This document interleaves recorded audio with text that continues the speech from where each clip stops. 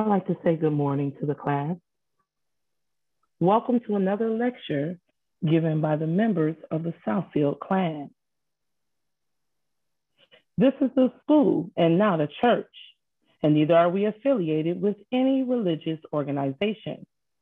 This school is a nonprofit, non-denominational, religious and scientific research organization dedicated to showing proof of the existence of Yahweh, our Elohim, and the operation of his eternal purpose, pattern, and plan, operating throughout eternity to this present day.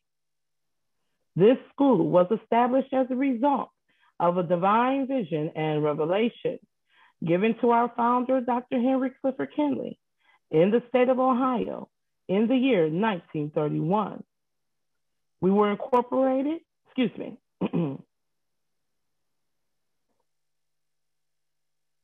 The Southfield, Michigan class was established in the year 1997. The dean of the Southfield, Michigan class is Dr. Marvin Lewis, the president, Dr. Edward Ewell, and the superintendent, Dr. Jarrell Lewis. In this school, we use the true, correct, and original name and title of the Father, the Word or Son, and the Holy Spirit, which are contained in the original Hebrew text. The true name of the Heavenly Father is Yahweh. It has been improperly substituted by Lord. The true title of the Word or Son is Elohim. It has been improperly substituted by God. The name of the Holy Spirit, manifested in or out of a physical body, is Yahshua. It has been erroneously substituted by Jesus Christ. Lord and God are titles and are not names. The Apostle Paul, filled with the Holy Spirit, tells us in 1 Corinthians 8:5 that there are Lords many and there are gods many. But we now know that each Lord must have a name and each God must have a name also. Elohim is a title, but unlike Lord and God, Elohim is a divine title. That means that Elohim is the title that our Creator chose from himself. Jesus is a name, but it is an erroneous name. A minor investigation on your part in a good dictionary or encyclopedia will prove that neither the Hebrew language, the Greek language, nor the Latin language had any characters or letters in their alphabet that have produced the sound that is made by this letter J. Neither was there a letter J in the English language until some 1400 years after the Messiah's death. Therefore, such names as Jesus and Jehovah are impossible renderings of the true and original name of our Heavenly Father and his Son. Christ is a title, just like Lord and God. Yahweh is pure spirit, and in this state, he is incomprehensible and inscrutable. He is the ultimate source, substance, limits, and bounds of everything. We have Yahweh in his pure spirit state symbolized on this chart as a cloud. Yahweh is not a cloud. He merely chose a cloud to symbolize himself because the cloud has no particular or descriptive shape and form. We have drawn this cloud all around the edges of this chart to show you that everything on the chart is within the cloud.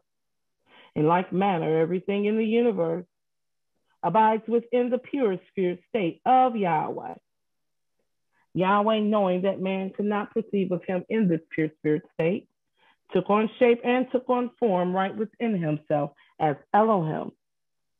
This is the Word or Son, a super incorporeal being.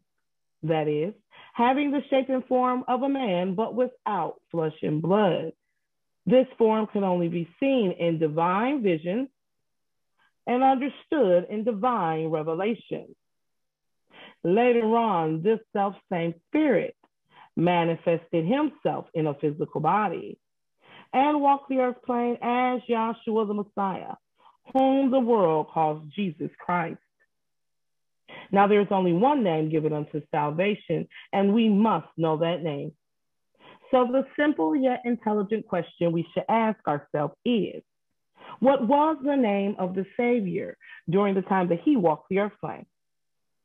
A further understanding of this name and title may be had by reading the preface of the Holy Name Bible. Also at this school, we teach by a divine pattern of the universe. It is called the divine pattern because it is Yahweh's pattern. After Yahweh led the children of Israel out of Egypt, he called Moses atop Mount Sinai and showed him the tabernacle pattern in a vision. Yahweh instructed Moses to build one exactly like it in the wilderness of Sinai. The pattern consists of a most holy place, a holy place, and a court round about. These three compartments make up the one tabernacle pattern. In this school, we show proof that everything in the universe is made and operates according to the structure and the function of this threefold tabernacle pattern, and that absolutely nothing escapes the pattern. Our primary constitutional objectives and or aims of the Institute are as follows. First, to help you find and know Yahweh, our Elohim, as he really is and actually exists. Second, to form a nucleus of universal brotherhood of humanity in Yahshua the Messiah without distinction of race, nationality, creed, sex, caste, or color. Third, to investigate the unexplained spirit law or so-called law of nature and the powers latent in man. Fourth, to encourage and promote the study of the scriptures, comparative religions, psychology, philosophy, and the modern practical and occult science. Fifth, to extirpate current superstitions, skepticism, and ignorance. Sixth, to learn, know, and understand the operation of Yahweh's eternal purpose through the dispensation and ages. 7, to discern and avoid being deceived by Lucifer, the serpent, the devil, the dragon, or Satan and his demons, operating the mystery of iniquity on earth through the dispensation of time. 8, to earnestly contend for the common salvation and faith, which was once delivered unto the sons or children of Yahweh. 9, to make known that Yahweh from the beginning ordained there is no other name given among men whereby man can be saved, saving the name of Yahshua the Messiah. And 10th, to inherit eternal life now in the kingdom of Yahshua the Messiah, with the hope of immortal glorification in the new earth state. Our watchword, peace. Slogan, speak the truth. At this time, we will have a prayer by the Dean, Dr. Marvin Lewis, and scripture lesson, Hebrews, the 9th chapter, read by Dr. Shirley Nelson. Dr. Lewis.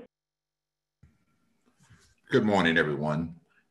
Let us all take this moment to bow our hearts and minds and once again give thanks to Yahweh through Yahshua the Messiah that we are allowed again to commune in brotherly love and with the desire to hear the unadulterated truth as Yahweh intended it to be. We thank that Yahweh that he's allowed us to receive this vision and revelation that was given to our founder and dean, Dr. Henry Clifford Tinley. And we trust Yahweh and ask Yahweh to allow us to hold fast to those things which we have heard, and that we prove all things, and that we hold on to that which is true, and we dispel those things that are not proven, unproven, or beyond what has been expressed to us through this vision and revelation. All these things we ask in our brother and Savior's name, Yahshua the Messiah. Let the assembly respond with a hallelujah. Hallelujah. Dr. Nelson. Good morning. Scripture reading today is Hebrews, the 9th chapter. I'll be reading from the Holy Name Bible, containing the Holy Name version of the Old and New Testaments, critically compared with ancient authorities in various manuscripts and revised by A.B. Trina. Hebrews chapter 9.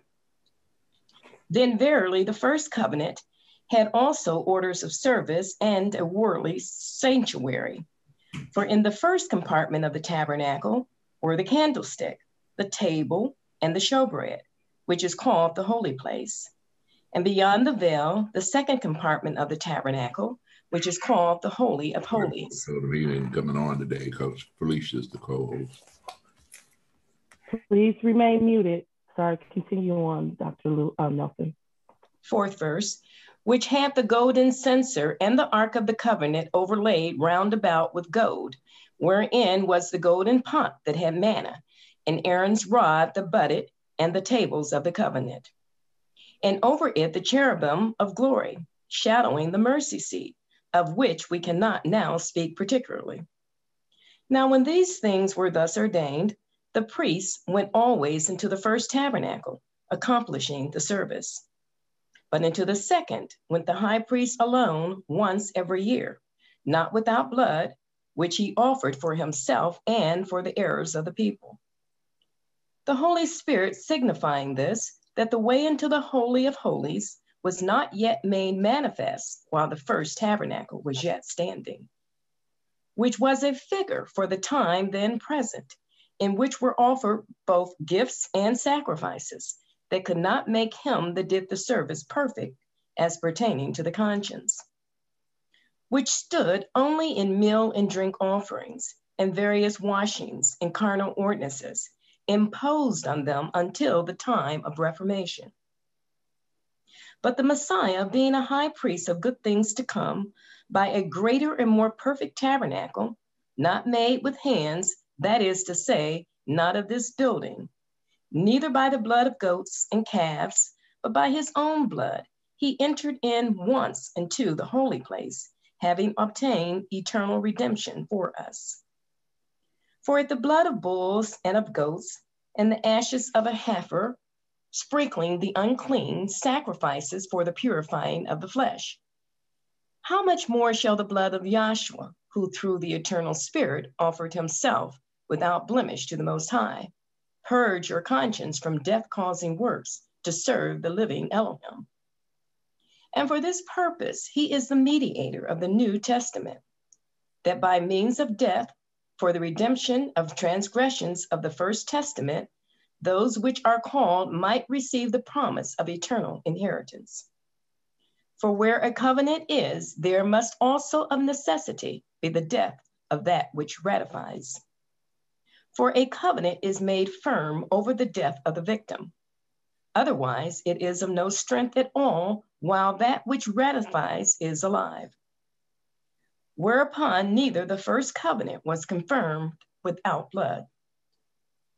For when Moses has spoken every precept to all the people according to the law, he took the blood of calves and of goats with water and scarlet wool and hyssop, and sprinkled both the book and all the people, saying, "This is the blood of the covenant which Yahweh have enjoined unto you."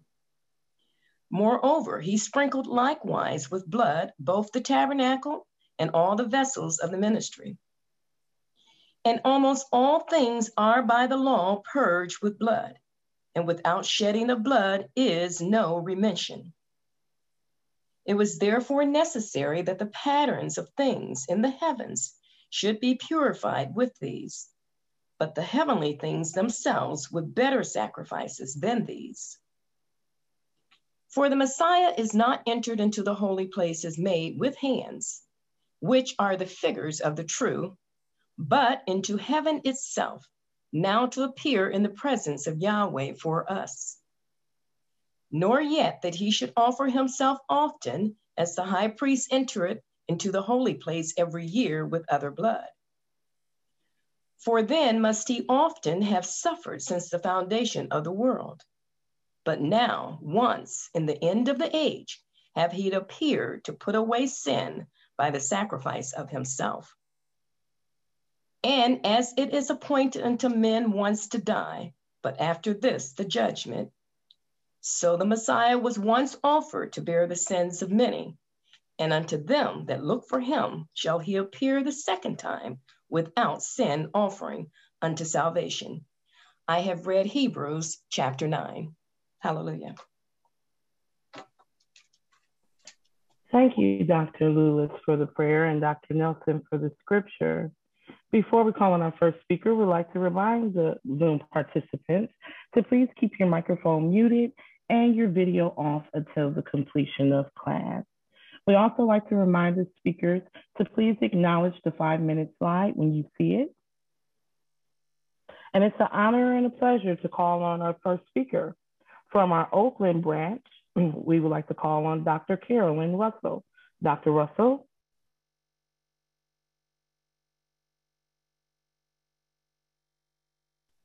Good morning. Good morning. Good morning. Can you hear me? Yes, we can. Okay. Well, first, it is a surprise. So I need to get into a place where I can see. I wanted to say that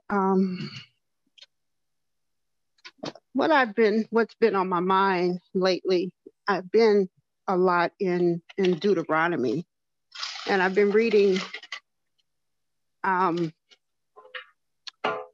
lot about where Yahweh and how Yahweh brought the children of Israel out of Egypt. And I think I've been reading that because it's after Yahweh brought the children of Israel up out of Egypt and before he took them over into Canaan's land. And when he's admonishing the children of Israel, or having Moses admonish the children of Israel, and I'm not going to make this long. I just want to give a brief testimony of what it's been, what I've been getting out of that. He admonishes Moses, and Moses admonishes the children of Israel about all the things that he did not want Israel to get into. And he talks to Moses about all of the blessings which Moses carries on unto the children of Israel. And he gives them all many, many admonishments around the kinds of things that would occur unto them if they were to start partaking of the things that the nations were worshiping. So I'll just pick up some of the scriptures that have stood out to me, and there are so many. But I'll just start with Deuteronomy.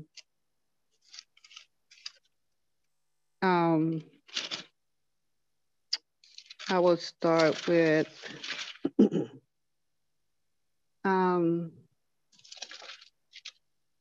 Deuteronomy 18 and 9.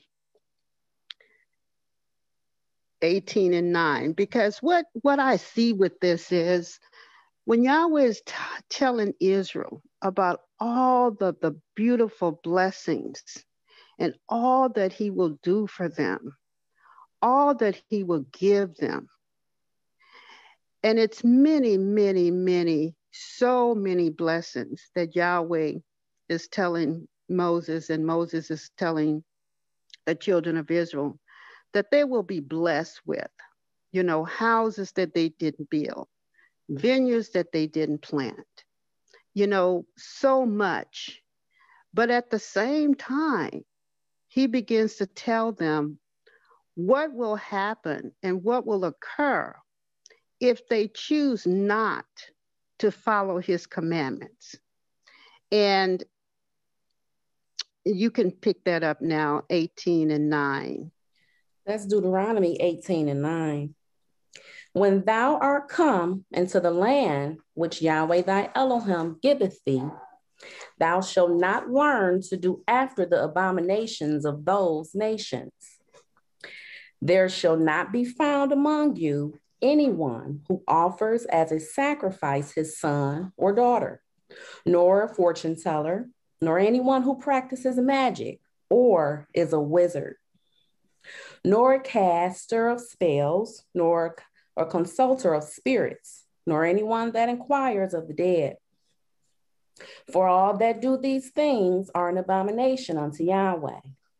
And because of these abominations, Yahweh thy Elohim doth drive them out from before thee. Thou shalt be sincere with Yahweh thy Elohim. For these nations which thou shalt dispossess, hearken unto observers of times and unto diviners. But as for thee, Yahweh thy Elohim hath not permitted thee so to do. And go, okay. Okay, and I'll stop there for a second. And so when Yahweh is talking to Israel and he's talking to them about these nations, what I see, and I learned so much, appreciate the Old Testament, the scriptures of the law. I appreciate the fulfillment with the understanding of what Yahweh is doing with Israel. Because when he's telling us about what we should not become involved in, and he talks about the world, and I can appreciate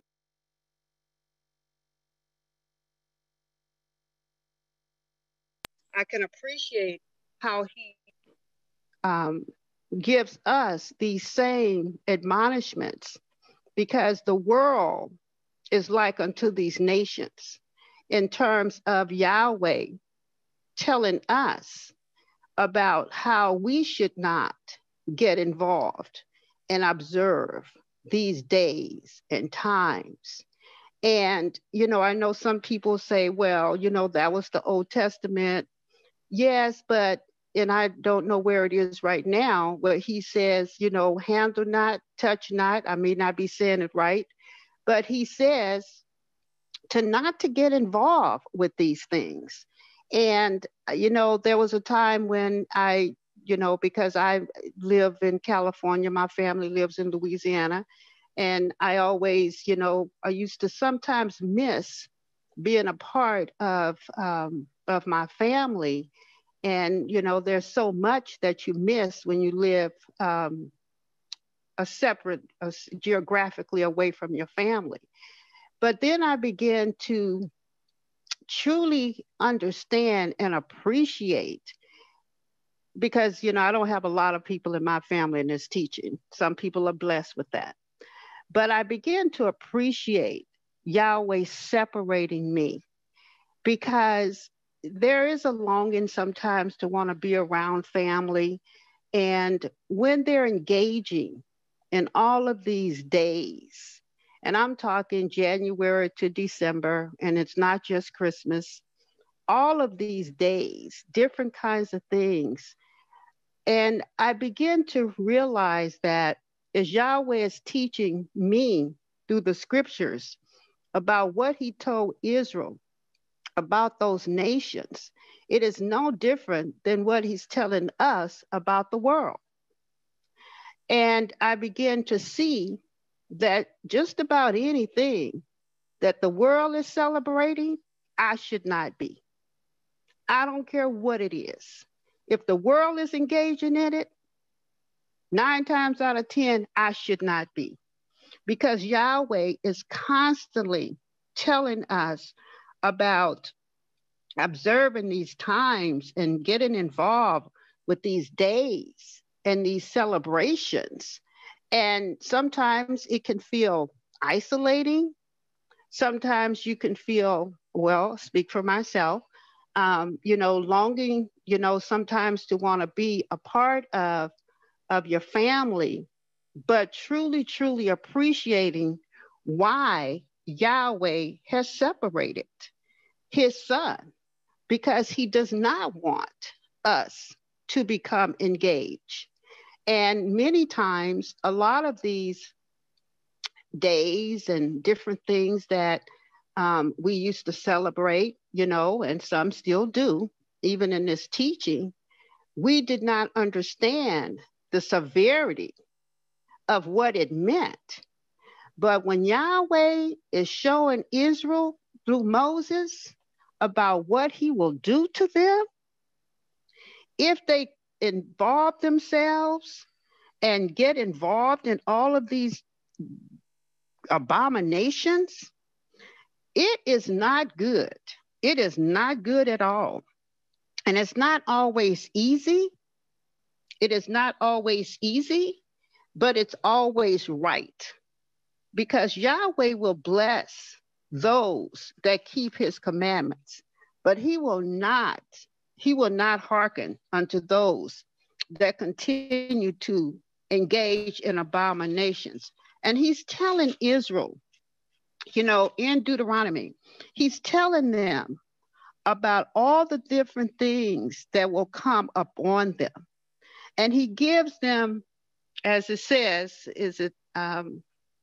where it says he showed his ways unto Moses, to the acts unto the children of Israel, because he tells them about those plagues. If you could pick that up in Deuteronomy 28 and about 59. See, they suffered some plagues in Egypt. They did. But those 9 plagues and the 10th being the Passover was nothing compared to the plagues that they would suffer.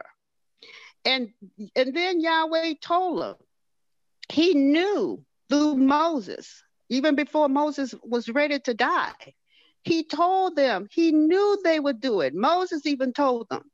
Yahweh said, not just when you get over there, even now. So if you could just pick up, you know, maybe around 28 and about 59, when he's speaking to them about what's going to come upon them. Deuteronomy 28 and 59. Then Yahweh will make thy plagues wonderful, and the plagues of thy seed, even great plagues, and of long continuance, and sore sicknesses, and of long continuance. Moreover, he will bring upon these all the diseases of Egypt, which thou wast afraid of, and they shall cleave unto thee. Also, every sickness and every plague, which is not written in the book of the law, them will Yahweh bring upon thee until thou be destroyed. And ye shall be less few in number, whereas you were as the stars of heaven for multitude, because thou wouldest not obey the voice of Yahweh thy Elohim.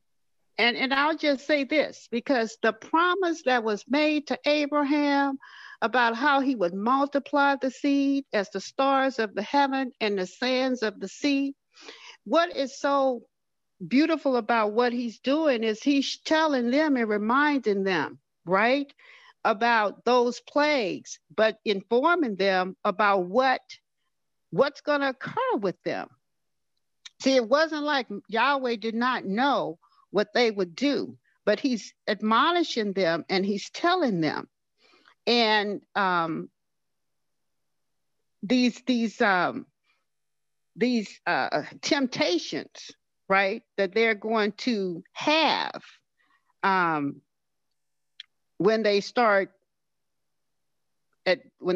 celebrating and embracing, see, those other nations, gods, and various things. Yahweh tells them how they will start worshiping things of stone and of wood. See, he told them that they would do these things. And then Moses is telling them, it's about around 30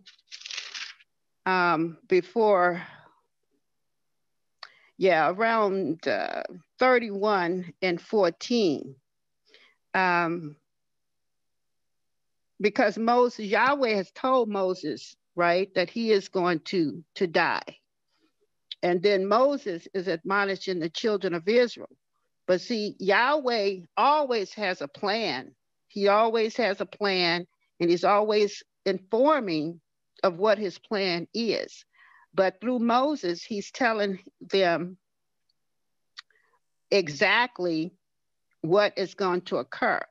And this is when Moses is about to die, and it's, telling them about Joshua, who's going to bring them over. Can you pick that up in about 31 and about 14? The message that Moses gives to Yahweh gives to Moses to Israel. That's Deuteronomy 31 and 14. And Yahweh said unto Moses, behold, thy days approach that thou must die. Call Joshua and present yourselves in the meeting tent of the congregation, that I may give him a charge. And Moses and Joshua went and presented themselves in the meeting tent of the congregation. And Yahweh appeared in the tent in a pillar of a cloud, and the pillar of the cloud stood over the door of the tent. And Yahweh said unto Moses, behold, thou shalt sleep with thy fathers, and his people will rise up and go a-whoring after the deities of the strangers of the land, whither they go to be among them, and will forsake me, and break my covenant, which I have made with them. Then my anger shall be kindled against them in that day, and I will forsake them. And I will hide my face from them, and they shall be devoured. And many evils and troubles shall befall them, so that they will say in that day, are not these evils come upon us, because of our Elohim is not among us? And I will surely hide my face in that day for all the evils which they shall have wrought, in that they are turned unto idols. Right. Thank you. And then, Yahweh, it's somewhere where Yahweh tells them about what they're going to do and how it's already in their heart. Even now, can't remember where that is, but, he goes on to tell them about how they will corrupt themselves, right? And how they're going to turn away from him. Now, we understand that they didn't have the Holy Spirit within them to teach them right from wrong, but they had the law written all over, everywhere that they could see it. And Yahweh told them they wouldn't have to look for it. It wouldn't be up in heaven. It wouldn't be out in a sea where they got to feel like they got to go find it. It's going to be right before them. So they still had these admonishments from Yahweh through Moses. But Yahweh continued to tell them. And then even Moses tells them, think about 31 and 29, where Moses is telling them, even before he dies, what they're going to do. Pick it up, maybe 31 and 29. Deuteronomy 31 and 29. For I know that after my death, ye will utterly corrupt yourselves and turn aside from the way which I have commanded you. And evil will befall you in the latter days, because ye will do evil in the sight of Yahweh, to provoke him to anger through the work of your hands. And Moses spake in the ears of all the congregation of Israel the words of this song until they were ended.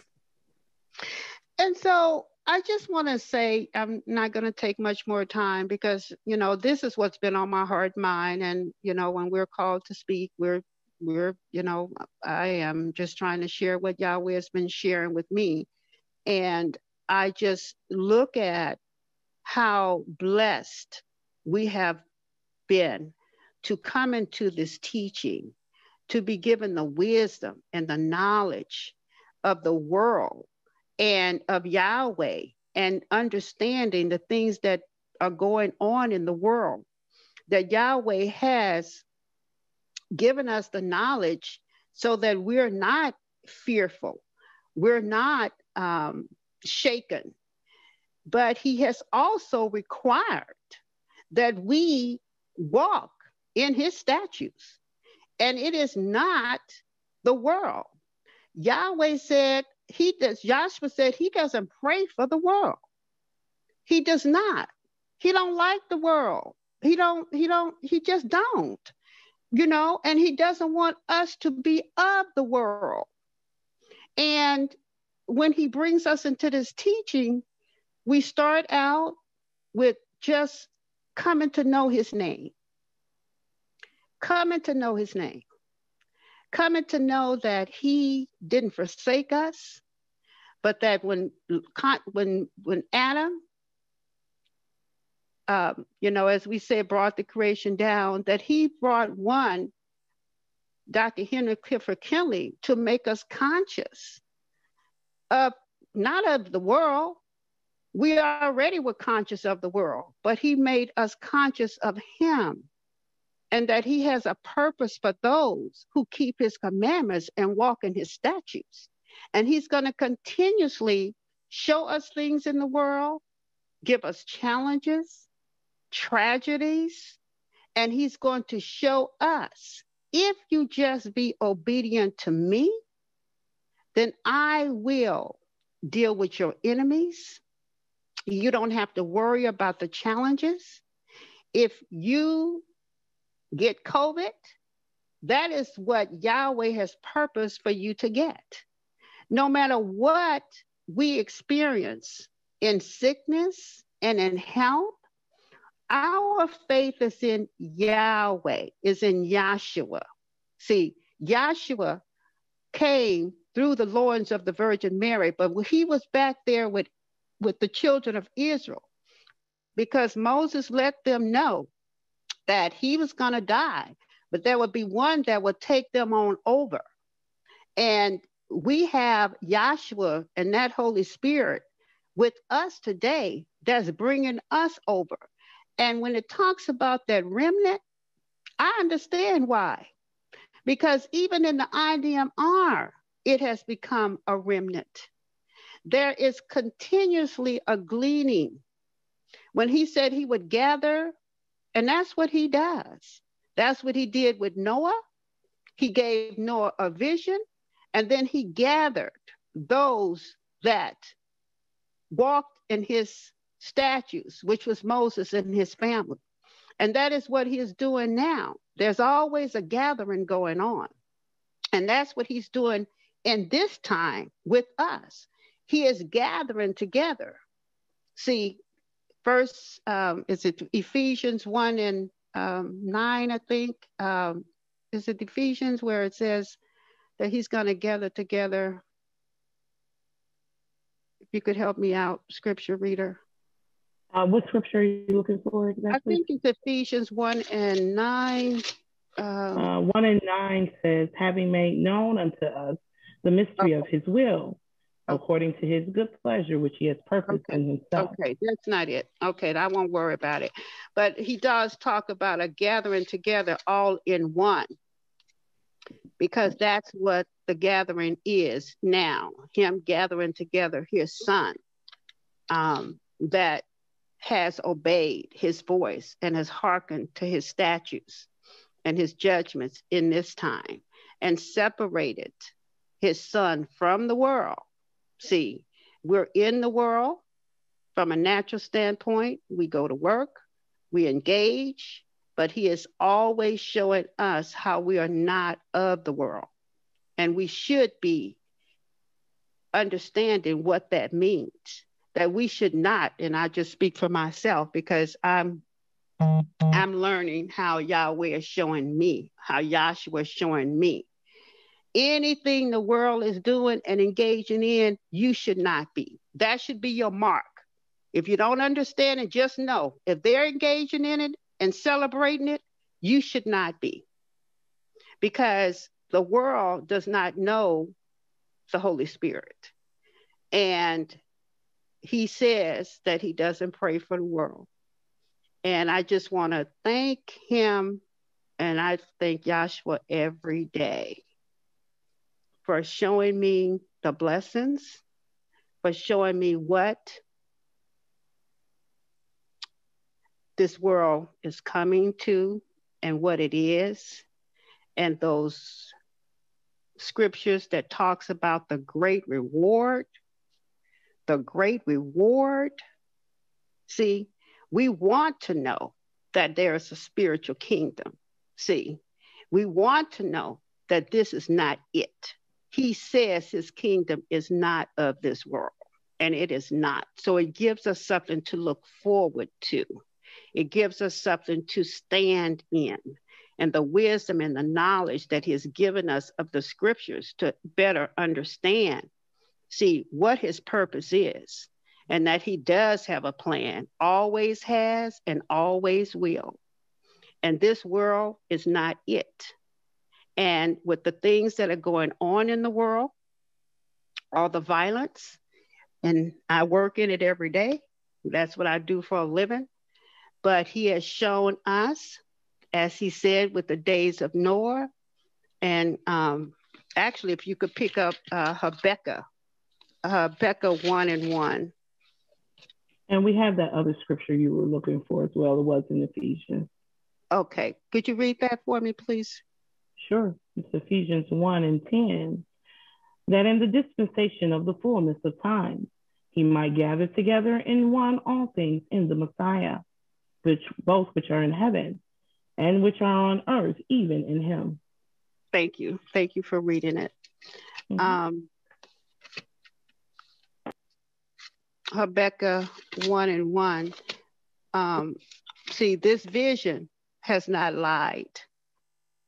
This vision that we have come into. That's Habakkuk 1:1. The doom which Habakkuk the prophet did see. O Yahweh, how long shall I cry, and thou wilt not hear? Even cry out unto thee of violence, and thou wilt not save. Go ahead. Go ahead. Mm-hmm. Why dost thou show me iniquity and cause me to behold grievance? For spoiling and violence are before me, and there are that raise up strife and contention. Therefore the law is slacked, and judgment doth never go forth. For the wicked doth compass about the righteous. Therefore wrong judgment proceedeth.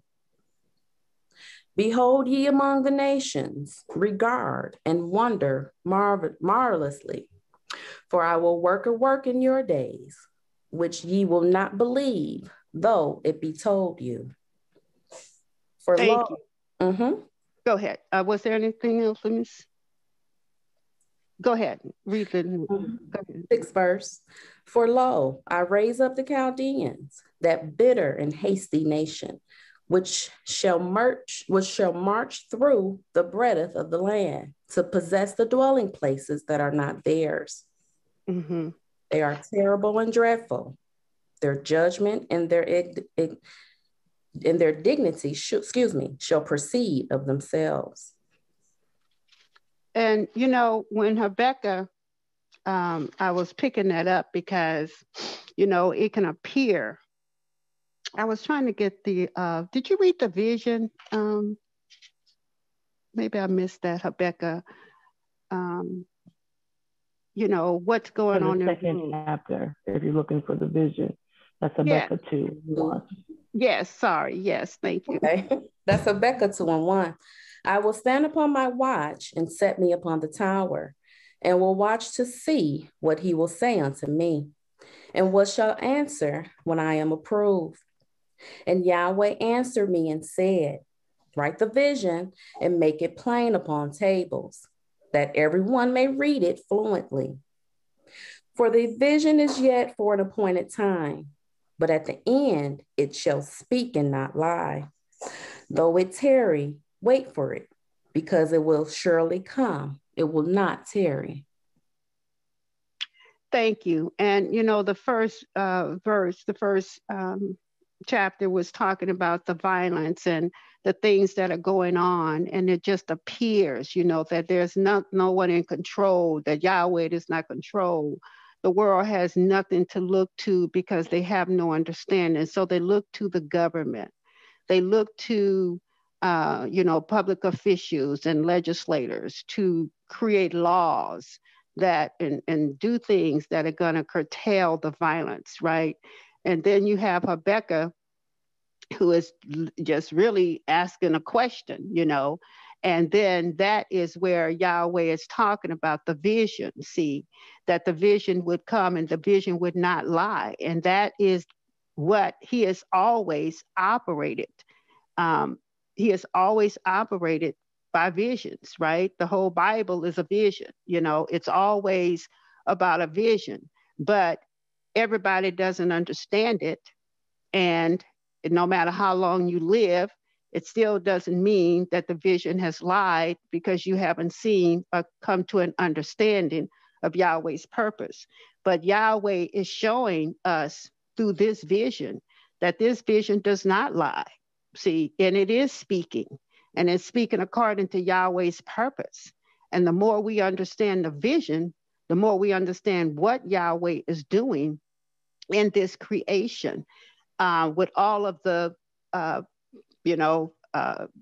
illness and diseases and what have you that have come upon the people.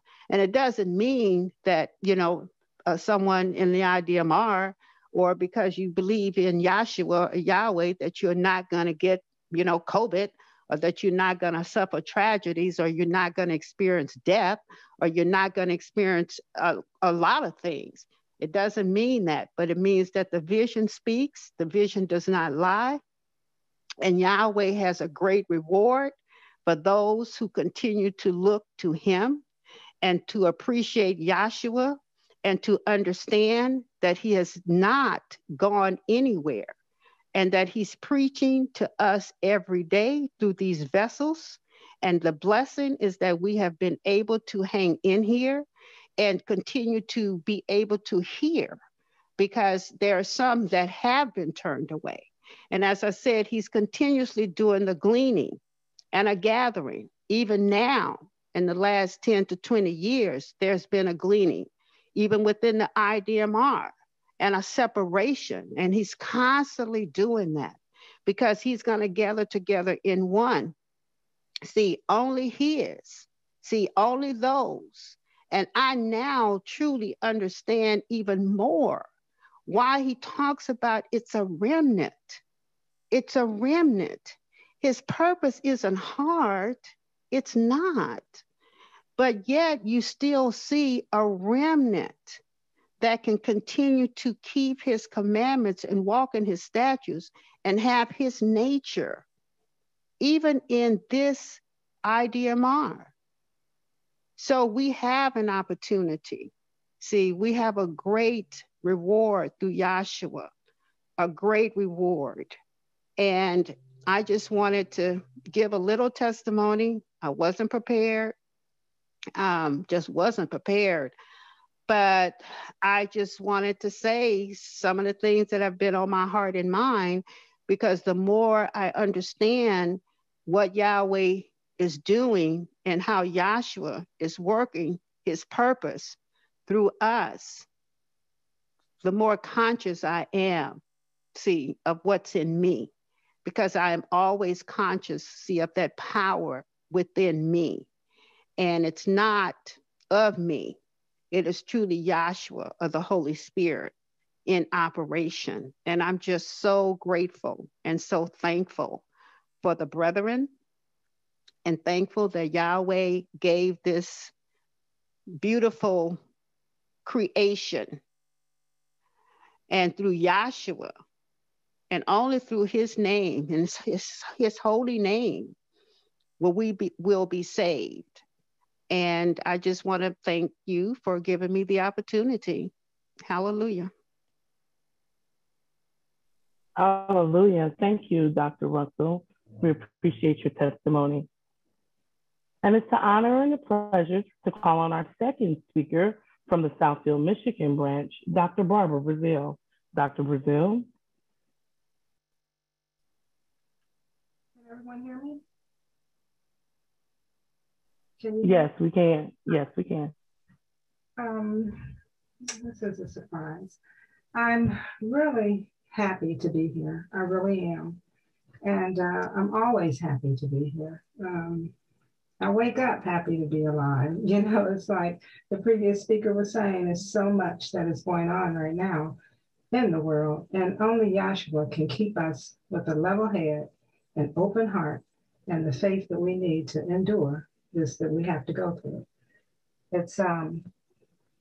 It's really something, you know, it really is. And it's a blessing. We have what he's just been showing me all these weeks and months, and just, you know, all the time that I'm in class. You know, you should be in class every day in your heart and mind, that all the time that you're in class and sitting in front of the Zoom classes or in a literal class or whatever, you know, just to recognize that that it's Yahshua the Messiah that is carrying us through. It's Yahshua the Messiah that is sitting us down here at these classes, that's listening, you know, that's hearing, that's seeing. It's Yahshua.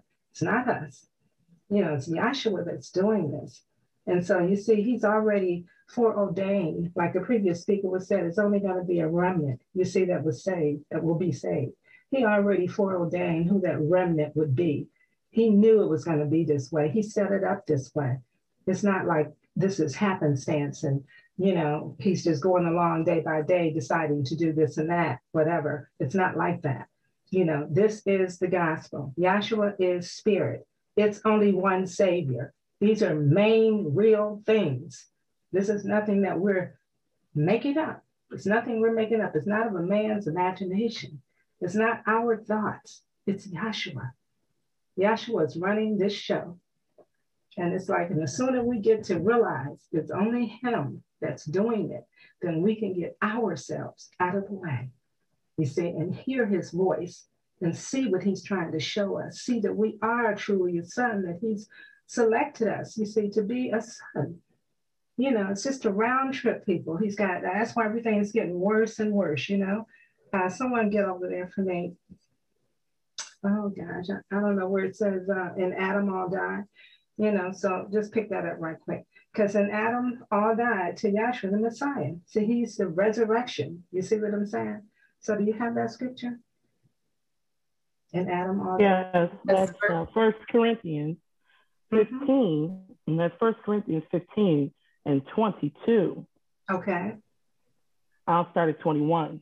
For since by man came death, by man came also the resurrection of the dead. For as in Adam all died, even so in the Messiah shall all be made alive. You see, even so in the Messiah shall all be made alive. You see, we are made alive in Yahshua the Messiah. You know, he caused it. He caused Adam to die. See, these are all principles. He caused him to be disobedient. So he caused Eve to, you know, eat of that fruit that he told her, eat of that tree that he told her not to eat of. See, he caused all those things to happen.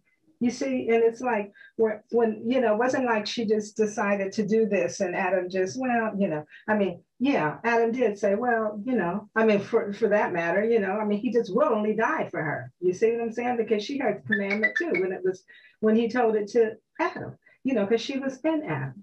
But see, it's like all these things, my point is all these things that are happening in the stories that we read, the Bible stories, the sweet and the, you know, before we came to the gospel, we thought they were just Bible stories and had no main real validity or meaning. You see what I'm saying? It's just reinterpreted however we want to interpret it. But no, it's not that way.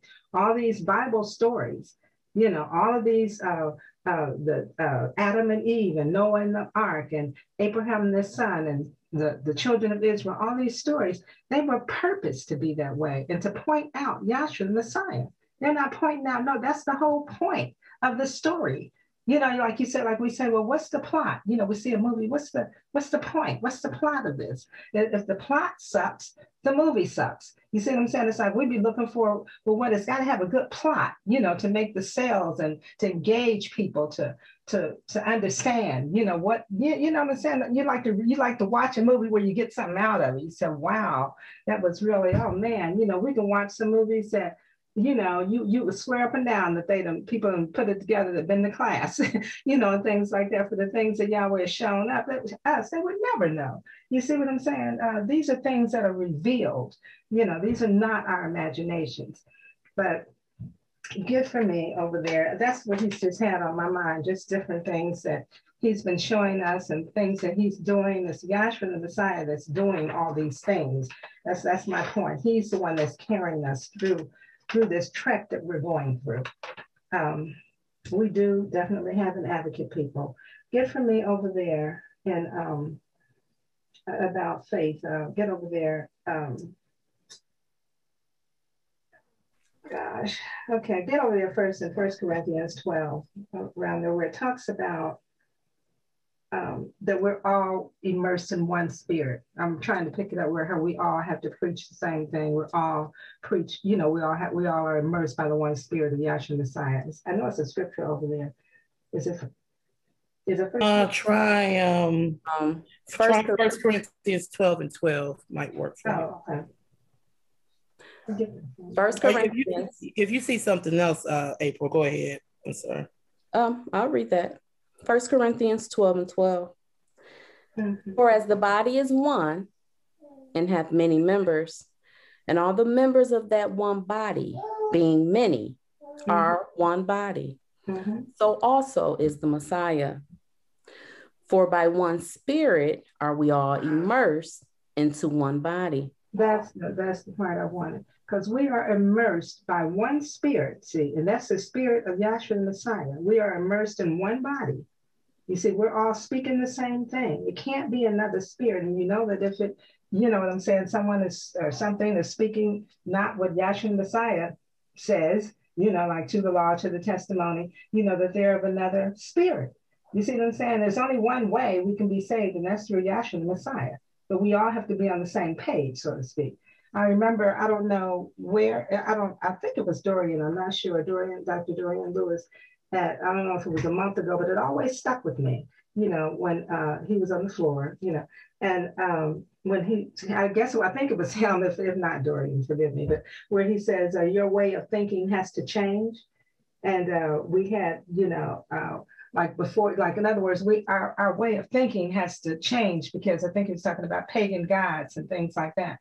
Don't remember the whole thing, but I thought that was so important, because our way, and I know it may sound simple, but just our way of thinking, and that's about everything. It has to change. In other words, this gospel, you're sitting under this gospel of Yahshua Messiah. You cannot just sit in class and nothing happened to you. You can't just sit here and nothing takes on shape and form.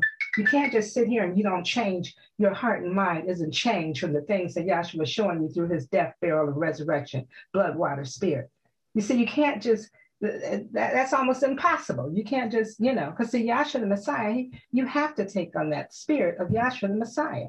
So you have to take on that understanding, if he be this giving you the understanding. You see, so it's like, and then that's just stuck with me. You do have to, your mind, your thoughts have to change. You can't be the same person as you were before you came into this gospel. There's got to be a change that you can see and feel and know for a surety. Yes, yeah, I used to do this, but I don't do this anymore. Yeah, I used to go to church, but I don't go to church anymore. I used to call him Lord God and Jesus Christ, but I know now that that's not his name. I used to think that I was in control of this and that and the other, but I know now that I'm not. You see, I know that Yahweh already purposed everything to be as it is. Like the previous speaker was saying, even about COVID or anything that you want to think about, that you thought you had some control over, you don't. You see, so it's like it takes so much weight off of you people. It takes just that weight, that burden, just off of you of thinking, because if you're thinking something you got to do, and if it don't happen the way you thought it or wanted it to happen, you're going to be depressed. Or whatever, so it's not, Yahweh has lifted our burdens by giving us this true gospel and understanding, of him. Give for me Isaiah 28, 9, 10. First, give me to the law and to the prophets.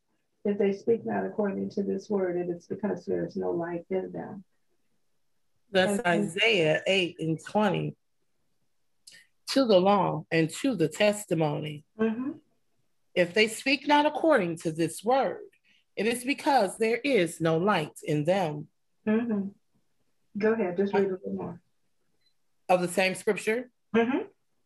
Okay, sorry about that. There is no light in them. There's no light being synonymous to understanding in them. Mm-hmm. See, if you don't speak according to the law and to the testimony, I'm sorry, Lord, go ahead. And they shall pass through it, Mm-hmm. hardly bestead and hungry. And it shall come to pass, and when they shall be hungry, they shall fret themselves and curse their king and their Elohim, and look upward. And they shall look unto the earth, and behold trouble and darkness, dimness of anguish, and they shall be driven to darkness. Now, see, why is that? Driven to darkness. Why is that? If you're not preaching, it says that they don't preach according to the law and the prophet, it's because there's no light in them. And then it says, and they should be driven to darkness. You see, because there's no light in them. You see, no Yahshua in them. You know, they don't have a resurrected, no resurrection in their heart and mind and all. That's why you see people that commit suicide and they don't have no hope. See, things like that. It's nothing. They don't have anything to hold on to. They don't have an advocate. They don't believe that something can save them. You see, but only Yahshua is our Savior. We got to recognize that, people. He is our Savior. He would take us. He will save us from anything. That's what his purpose to do. He will save us from anything. He is the resurrection. He's our Savior. That's what he came in to do, save. You see, he wouldn't have got on that cross. He saved us. He died like an outcast dog on that cross to save us from our sin. You know, he used innocent sacrifices way back up under the law, you know, for those innocent sacrifices and lambs to be killed and to die, you know, in place of the people, the children of Israel dying themselves. He was saving them. He's always saved us. You know, we just didn't know it. We didn't know what to look for. But see, now this gospel has given us a way. He's showing us the way to the law, to the testimony. If they don't preach according to this word, it's because there's no light or understanding in them. What was that other scripture? I think I had another scripture. I think you call it Hebrews 11 about faith. Okay. And Isaiah 28. Okay, get Hebrews first and then get Isaiah. That's Hebrews 11 and 1. Now, faith is the substance of things hoped for, the evidence of things not seen. For by it, the elders obtained a good report. Through faith, we understand that the ages were ordained by the word of Elohim. I just got finished saying that in so many words. That's what I'm trying to say. You know, see, by faith, you know, the worlds were ordained by Elohim. He set up everything. We only understand this through faith. Go ahead. So that things which were not in evidence are now seen coming to pass. By faith, Abel offered unto Yahweh a more excellent sacrifice than Cain, by which he obtained witness that he was righteous. Yahweh testifying of his gifts, and by it he being dead yet speaketh. By faith, Enoch was translated that he should not see death, and was not found, because Yahweh had translated him.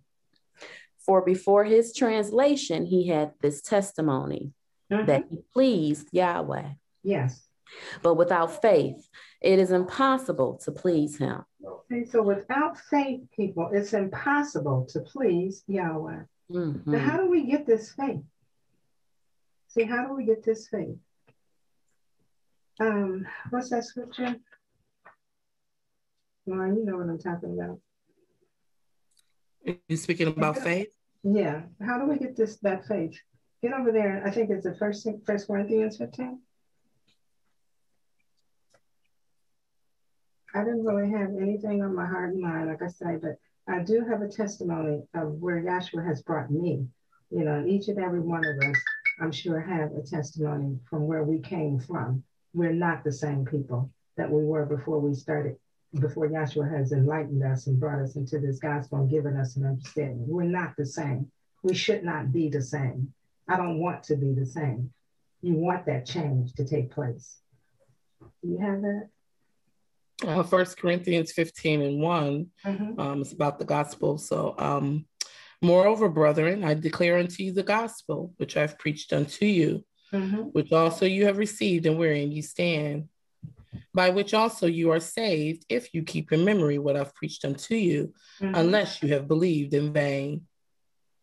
For I delivered unto you first of all that which I've also received, how that the Messiah died for our sins according to the scriptures, and that he was buried, and that he rose again the third day according to the scriptures.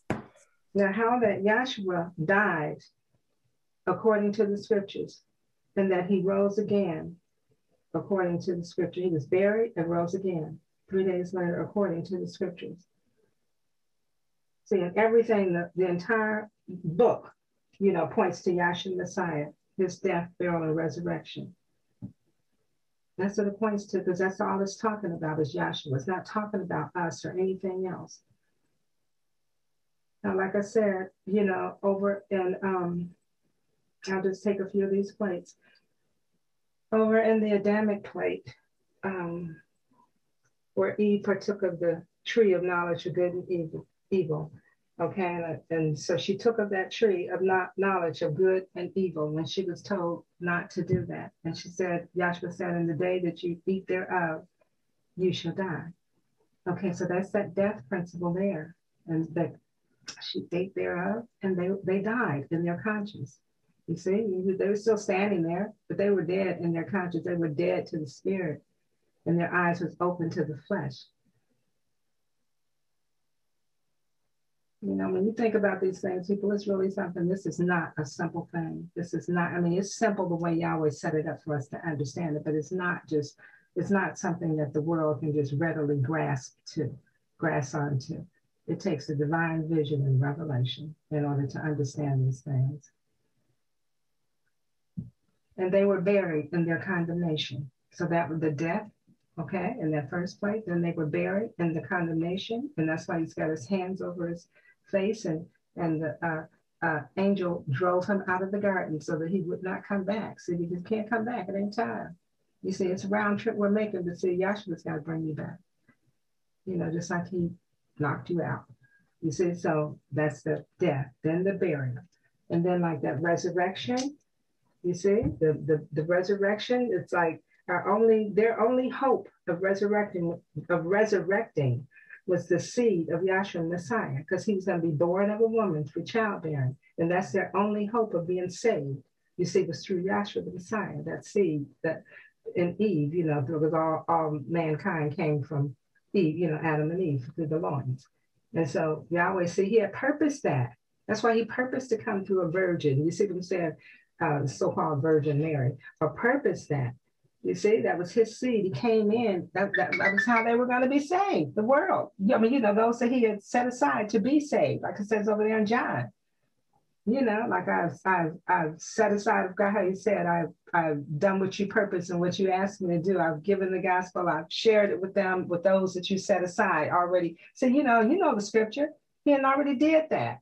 You see, he's just fulfilling everything that he set up, just fulfilling it all. It's just so pretty. Yahshua is just so amazing. It's just unbelievable. You can't just get this on your own. I guess that's my whole point. That's what I'm trying to say. It's like you can't understand this thing on your own. It's a divine vision and revelation, and it's a revealed thing. Only Yahshua can reveal it to you. So that's the death, the burial, the resurrection, and the transgression plate. Now Noah was told that it was to build an ark because it was going to rain.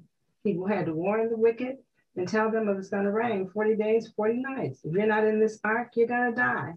You see what I'm saying? So he, that was it rained. He had a vision that Yahweh gave him that it was going to rain. People didn't believe him. And so they walked around, they laughed at him, they whatever. They didn't believe him. Rain comes from the sky. It never has. Noah, you're crazy. No. You see, that's what Yahweh showed him in a vision. He believed that. He had faith in that. That what he said was true, that what Yahweh said was true. And so he warned the wicked. And the blood, he put the blood on their head. So that blood was synonymous to a death. That was the death. It rained. Okay? And that ark was buried. All mankind was buried. Was buried. That's the burial. They were buried. All of them died that didn't believe. And then he resurrected that ark. Resurrected 8 souls. It was only 8 souls that got in that ark, and Noah and his family that were not destroyed by that flood. You see, they were in that ark, and Yahshua closed that door. You see, and it rained 40 days and 40 nights, just like he said. And those 8 souls were carried over, into the well, not really, for lack of a better word, I'm saying new world, not actually new world, but I guess so that is so, new age. They were carried over, and then to repopulate the earth was 2 of every animals, everything that Yahweh created. All this was designed. It was by divine design, if you will. It was by design. Yahweh set this up. So that's the death, that's the burial, that's the resurrection in the Noahic plate. And then on the Abraham plate, over here, we have Abraham, who was promised a son in his old age. And, that there alone was, because his wife was, 99 or 100 or somewhere around there. And she was past childbearing. But he promised his son, and Abraham had faith. He had faith in his heart and mind that he would have a son. That's what he always wanted, because the promise was going to be made through Abraham's son. You see, so Abraham, he had a son, that was Isaac. And so on Abraham, then he tells Abraham, you have to sacrifice your son. After he promised a son, gave him a son grew up. It wasn't a little boy. He had to sacrifice his son. But you have to, now you have to kill your son, Abraham. Thus said Yahweh. You have to kill your son. Abraham didn't waver. See, because first of all, his wife, he resurrected her womb, enabled where she could have a child. That was a dead womb. She was barren. So that there alone, that was showing forth life after death. You see, it was a dead womb. And so then he brought it to life for her to have Isaac. You see, so he didn't have no problem in thinking like, well, I know that, that you will resurrect him. See, he believed in the resurrection. He had faith. You see that Yahshua was gonna save him, save his son. He just had faith. That's why he told those other men that was with him, like, stay here, we'll be back. He had faith. So just as he got ready to slay his son, there was a ram that was caught in the thickets, that another sacrifice, the sacrificial animal that went in his stead, in his son's stead. But in his heart and mind, he had Isaac dead, buried, and resurrected in his heart and mind. He was already dead, buried, and resurrected.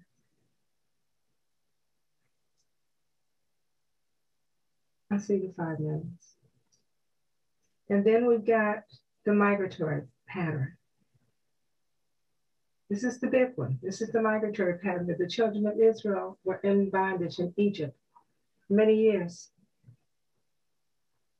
And so Yahshua, he used Moses to send them down there and tell them that he will, bring them out of the land of Egypt.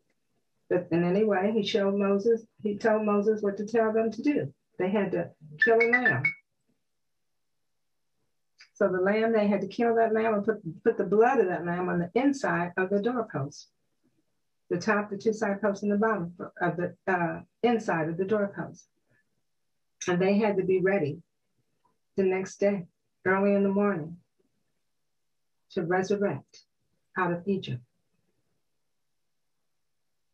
And so that lamb that they had to kill, that was a type and a shadow of Yahshua the Messiah, who was the true lamb. And that was, Yahshua's Passover. Yahshua was the true lamb. Everything points to Yahshua Messiah. The blood of that lamb was the blood of Yahshua. That was the only blood, that could, for the remission of sin. There's no other blood that was worthy. He's the Lamb of Yahweh. Because Yahshua is our Passover. He's our true Passover. So all of these were types and shadows back here, but I'm just trying to show you how they all pointed to the principles, pointed to the death, burial, resurrection of Yahshua the Messiah. So you see, after they put the blood on the inside of the doorpost, and that's the only way that death angel passed over them, they had to resurrect early in the morning, out going through through the Red Sea. Didn't get wet. They were buried through that Red Sea. Waters heaped up over them in like a tunnel effect, and they had to go through that. So Israel was like baptized or buried in the cloud and in the sea. Egyptians were buried too, and they died by the water that they loved so much. They were baptized and they were buried and they died in that water. And the children of Israel resurrected out in the wilderness of Sinai. There was a death and a burial and a resurrection. Everything points to Yahshua Messiah. He is our true resurrection. He is our only resurrection. He's the Lamb of Yahweh, people. He is the Lamb of this world. And he's got that lamb that the children of Israel had to eat in the down here. You know, they had to eat all of it.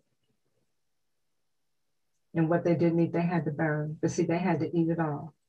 You see, like we have to eat it all. We have to eat of the Lamb of Yahweh, which is this gospel, the death, the burial, the resurrection, the blood, the water, spirit. And I don't have time to go through all of it right now. I just wanted to give a little testimony. And I just want to say I'm so happy. I'm happy to be here. I'm happy every day to wake up and to be here. There's no other place to be. Yes, I want to understand this more and more. I pray for that. Because Yahshua is my only hope, and he's got to be your only hope. I have something to look forward to. I don't feel desolate, lost, you know, or anything like that. Like the world, they're out here going nuts. They don't know what's going on. We do. And I'm so grateful for his mercy. So I just want to say, hang in there, everybody, and hallelujah.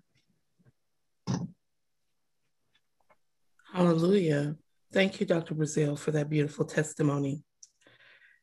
And for our next speaker, it's an honor and pleasure to call on from our Southfield, Michigan branch, Dr. Shirley Nelson. Dr. Nelson.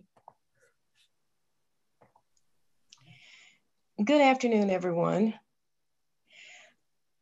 Can everyone hear me? Okay. Yes, good afternoon. All righty. I really did enjoy the previous speakers. The words that they had to say, those were not words that they just came up on their own, but they truly are as a result of Yahshua the Messiah revealing himself to them and giving them an understanding. And I too am so happy to just have anything to say. I'm so grateful for Yahweh through his son, Yahshua the Messiah, and his mercy, his unwavering mercy that he has extended and given to all of us. The gospel is such a beautiful thing. This is such a powerful, powerful tool that Yahshua has allowed us to even understand and to have in this day and in this time. And I'm so grateful for that. I was looking at where I read scripture reading. I don't have anything new to say. Just want to share some of the stuff that Yahweh has revealed to me. The first speaker was speaking of, and I enjoyed both speakers very much. But she was speaking of how that Yahweh back in Deuteronomy had talked and spoke many times to the children of Israel and admonished them as to how they were to be. And he also said that he knew what they would do. So Yahweh was never, ever in any darkness or clueless about what his creation was doing. So he said that they will corrupt themselves because he had set them up to already be that, even though or to do that. He had given them a law, but that law was only on the outside of them. And that law, they couldn't keep. As a matter of fact, I want you to go over and just get me the scripture where it talks about, I think it's over in Hebrews, if I'm not mistaken, possibly the 9th chapter over there. And if you can just start, first of all, with the 9 and say like maybe the 8. Or you can actually start at 1. Just go on and start over there on 1. That's Hebrews 9:1. Then verily, the first covenant had also ordinances of divine service, and a worldly sanctuary. For there was a tabernacle made, the first, wherein was the candlestick, and the table, and the showbread, which is called the sanctuary. And after the second veil, the tabernacle, which is called the holiest of all. Now, we know that he's describing back here the tabernacle pattern, which Dr. Henry C. Kinley, when he had this divine vision, Yahweh also revealed to him of that tabernacle and showed Moses that in the mount. Now, we know that Dr. Kinley had the same vision that Moses had. As a matter of fact, the vision that Dr. Kinley had, he said that his vision encompassed Moses's and John, who had the vision out there on the Isle of Patmos. In other words, Dr. Kinley didn't come up saying something different, but he did say that it was a panoramic vision where he saw the entire thing. He said it opened up like a Japanese fan. Now, Moses, we know that he had a vision of the Creator from creation, that is, from the beginning to the end. John had his vision where Yahweh declared to him the end right from the beginning. And so both Moses and John's vision, they were confirming each other. Dr. Kinley's vision encompassed all of that. You see what I'm saying? And so he was able to see also what Moses, back there with that tabernacle that had been given to Moses. Now, prior to me coming into the school, and many of us have also testified, prior to coming into the school, we never even heard about a tabernacle. The closest I heard about a tabernacle was maybe Tabernacle Baptist down on the corner, the name of a church or something. But no one ever told me anything about a tabernacle that Yahweh gave man, gave him a vision of in the mountain. And so since I said that, now just going over there to Exodus, hold where you're at, but go over there to Exodus where he's telling Moses, he's showing Moses a vision up there and tell him, let them make me a sanctuary. I just want to pick up that because these are the things that were brought out when many of us first came into class. See, things that we didn't know about a tabernacle in the Bible. Go over and read that, please, in Exodus, please. Exodus 25:8. And let them make me a sanctuary, that I may dwell among them, according to all that I showed thee, after the pattern of the tabernacle, and the pattern of all the instruments thereof. Even so shall ye make it. Thank you. So I just wanted to bring that out, that Moses had a vision of the tabernacle while he was in the mountain, and that he was told how to come back. And I guess you need to, you need to pick up the 40th verse? Yes. Okay. 40th verse. And look that thou make them after their pattern, which was showed thee in the mount. Now you see that? Now that was news to me, and for most of us, I'm sure. But he was given a pattern, and that's what over here in Hebrews is speaking about. See, that particular pattern, which if you can go back over to the tabernacle pattern, if you will, which that pattern had a most holy place, a holy place, or that tabernacle, a most holy place, a holy place, and a court round about. So over here in Hebrews, when he's talking about that first compartment, you see what I'm saying? That's what he's speaking of. See, so now go ahead, finish reading in Hebrews. I think you were at the third verse, I think. Okay. Third verse. And after the second veil, the tabernacle, which is called the holiest of all, which had the golden censer and the ark of the covenant overlaid round about with gold, wherein was the golden pot that had manna and Aaron's rod that budded in the tables of the covenant. Right, thank you. Now he's talking about that most holy place over there. And in the book here is talking about that second compartment, if you will. See, but that's the most holy place that he's speaking of, the golden censer and so forth, the pot, the manna and Aaron's rod that budded. All right. And then he goes on, finish reading. And over it, the cherubims of glory, shadowing the mercy seat, of which we cannot speak particularly. Now, see, he's talking about those two archangels, cherubims. of glory, which was overshadowing the mercy seat. See, Yahweh sat on that mercy seat, if you will, or he dwelt between the clouds. See, upon that mercy seat, if you will, or dwelt between the cherubims. Those cherubims was representing the two archangels, Michael and Gabriel.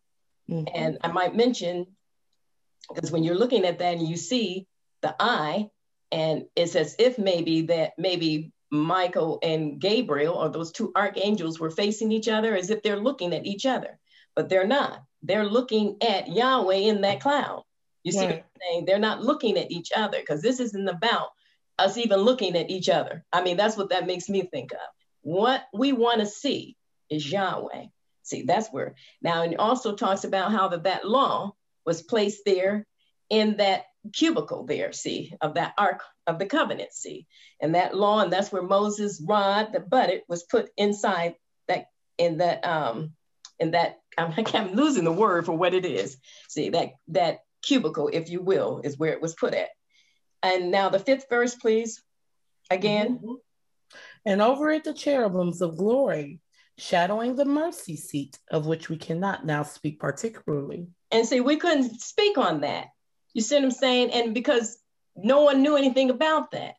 See, and then besides, the high priest was the only one that would go up into that second compartment, if you will, or that most holy place. Once a year, on the Day of Atonement, see, he would go in there to make sacrifices for himself, the tabernacle, and for the people. You see what I'm saying? And he went up there into that tabernacle, see, or that most holy place, was likened unto him going up into the presence of Yahweh. And he went up there not without blood, because it had to be some sacrifices that took place. In other words, those, if you go back down here to this court roundabout, see, that's where the sacrifices were done. And when you had an altar down here, it was called an altar of sin sacrifice. And those children of Israel, see, a whole time that they wandered around in the wilderness of Sinai, they had to bring an offering, a sacrificial offering for all the sins that they committed while they were around or wandering around in that wilderness. Where Yahweh has set it up, you sin because he gave them a law. Previous speaker was talking about. See, they had many laws under them. You read over there in Deuteronomy, I think I was saying the last time I was called on, Yahweh has had me listening to the Bible. And I'm back there in the law portion, you know, just now ready to get into, I think I'm still in the law, if I'm not mistaken, because, you know, taking the time, sometimes you can't do it and so forth. So, but I try to pick it up from where I left it off. And they were under a harsh bondage back there. They were under strict law, strict command, strict rule. You see what I'm saying? You couldn't even, we think we got it bad, you couldn't even come into no thought process that would take you to the kind of bondage, if you would, that they were under. And I'm talking about as far as being committed to that law. And that's what I want to get over here into Hebrews again. See, because they were, every time they sinned back there, Yahweh gave them the law. Do not this, do not that. If you do this, then bring this sacrifice. If you do that, then bring that sacrifice. You see what I'm saying? It was blood, and killing back there of those sacrifices, you see? Because that was the only way that they were to be exonerated, if you will, from their sin. But that continuing sacrifice back there was always a remembrance of sin to them. It did nothing for their conscience. That's why they were continually and consistently sinning or committing fault to the point that they had to bring a sacrifice. Even if they were ignorant of the law, they had a sin sacrifice or sacrifice for ignorance. See, a sacrifice if they doubted, see. I mean, it was a sacrifice for everything. But they had to offer up blood. So that now once a year, this high priest, who was the high priest, see, officiating in this tabernacle, once a year, he'll go up into that most holy place, which was likened to going up, as I said, in the presence of Yahweh himself. And he will circle that Ark of the Covenant up there, see, and that he would sprinkle blood, I believe, 7 times up there, see, for the sins of himself and the sins of the sacrifice and people, or the tabernacle and the people, see, is what he would do. And then once a year on the Day of Atonement, that's what he would do. And if Yahweh forgave their sins, which I believe he always did, but when if he were to forgive their sins, then that they would see a vision, which was likened unto a light, see, or the Shekinah or Shekinah, see, that will flash up there. That was showing forth that Yahweh acknowledged or received and accepted the sacrifice, see, and that their sins then were absolved, if you will, or forgiven for another year. Do you understand? See, in other words, so they had to do this in order. It was a continuous and a consistent operation. So now go back over to Hebrews and finish reading, please. Okay, that's the 6th verse.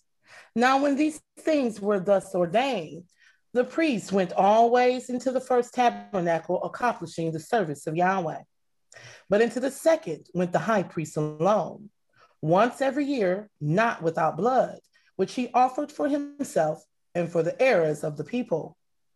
The Holy Spirit, this signifying that the way into the holiest of all was not yet made manifest, while as the first tabernacle was yet standing.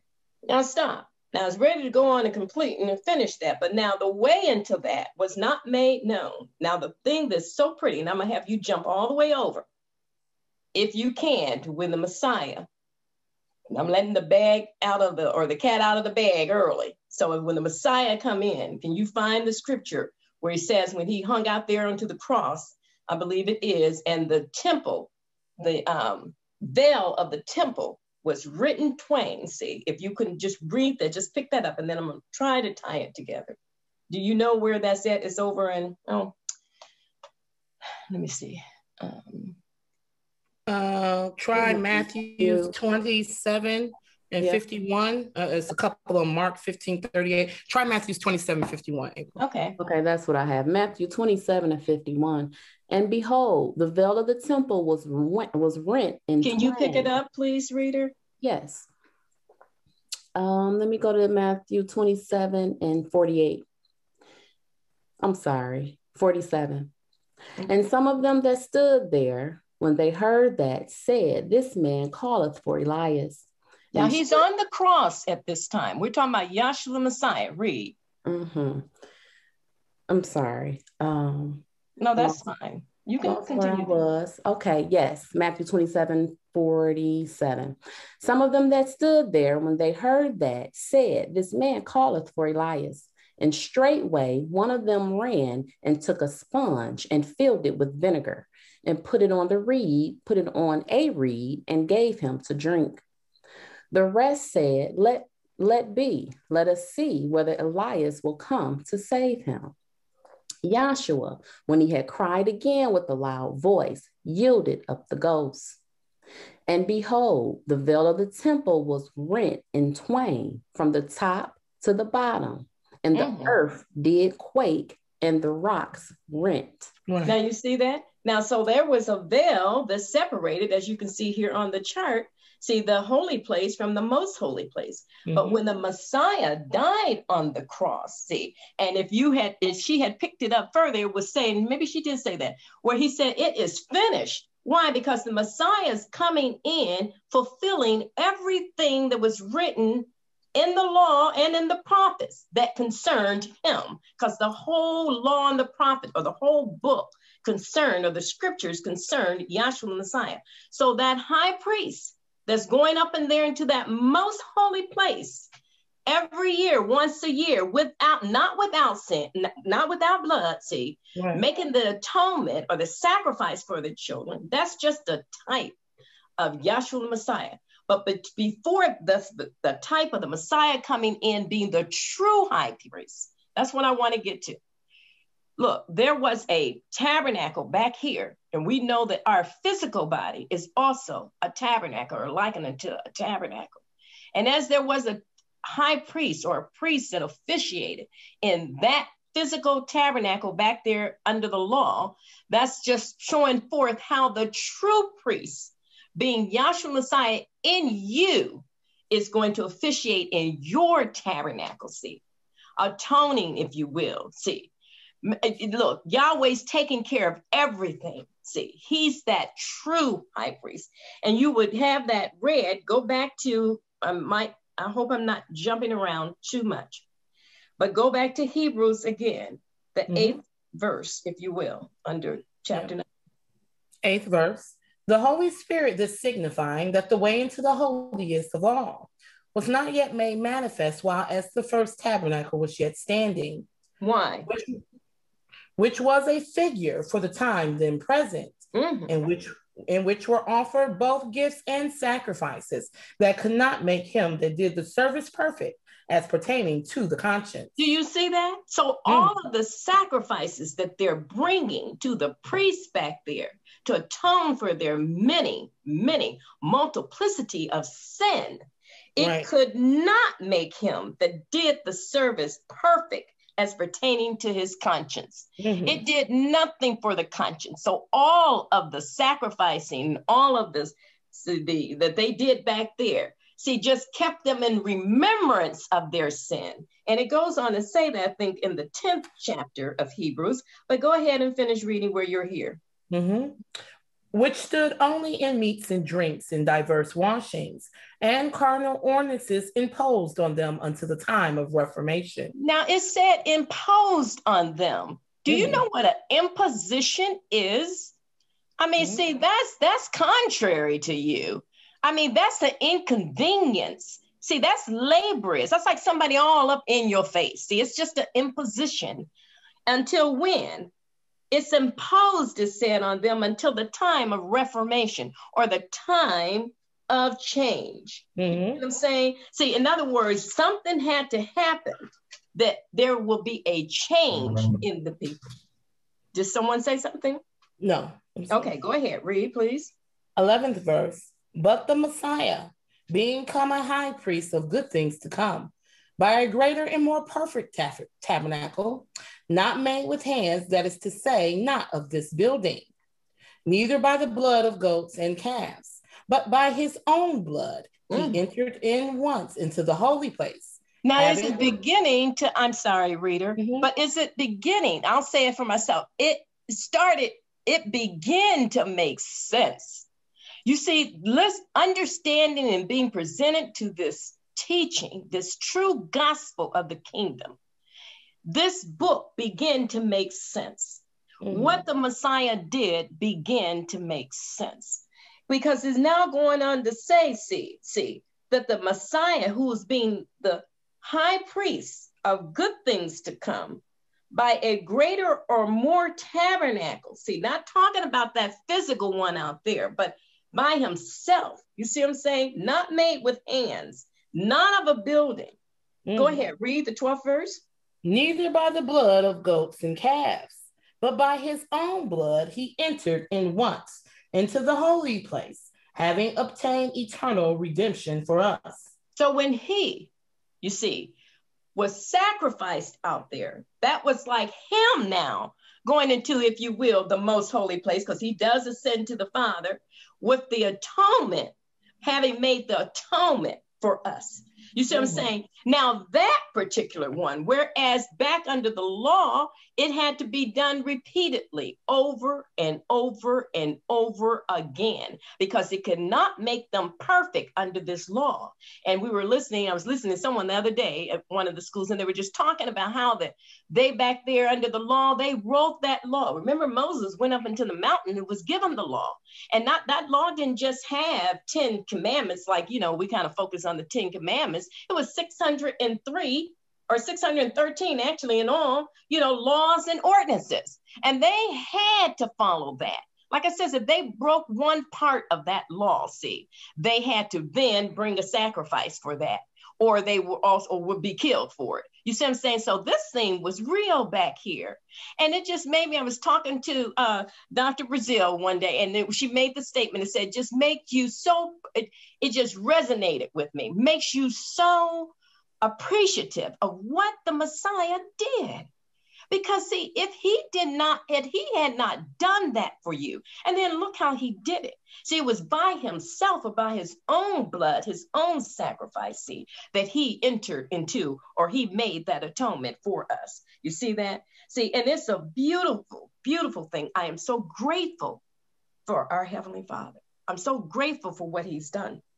Now go ahead, finish reading. I want to just get finished with this because 13th verse, excuse me. For if the blood of bulls and of goats and the ashes of a heifer, sprinkling the unclean, sanctify to the puring of the flesh, how much more shall the blood of the Messiah, who through the eternal Spirit offered himself without spot to Yahweh, purge your conscience from dead works to serve the living Elohim. Now you see that? Now listen. Now look how clear, how much clearer. If the blood of bulls and goats and the ashes of a heifer, see, if all of that was sanctifies for the purifying of the flesh. In other words, when they brought that sacrifice, then they were, forgiven for that sin. It was an atonement for that sin that they had committed.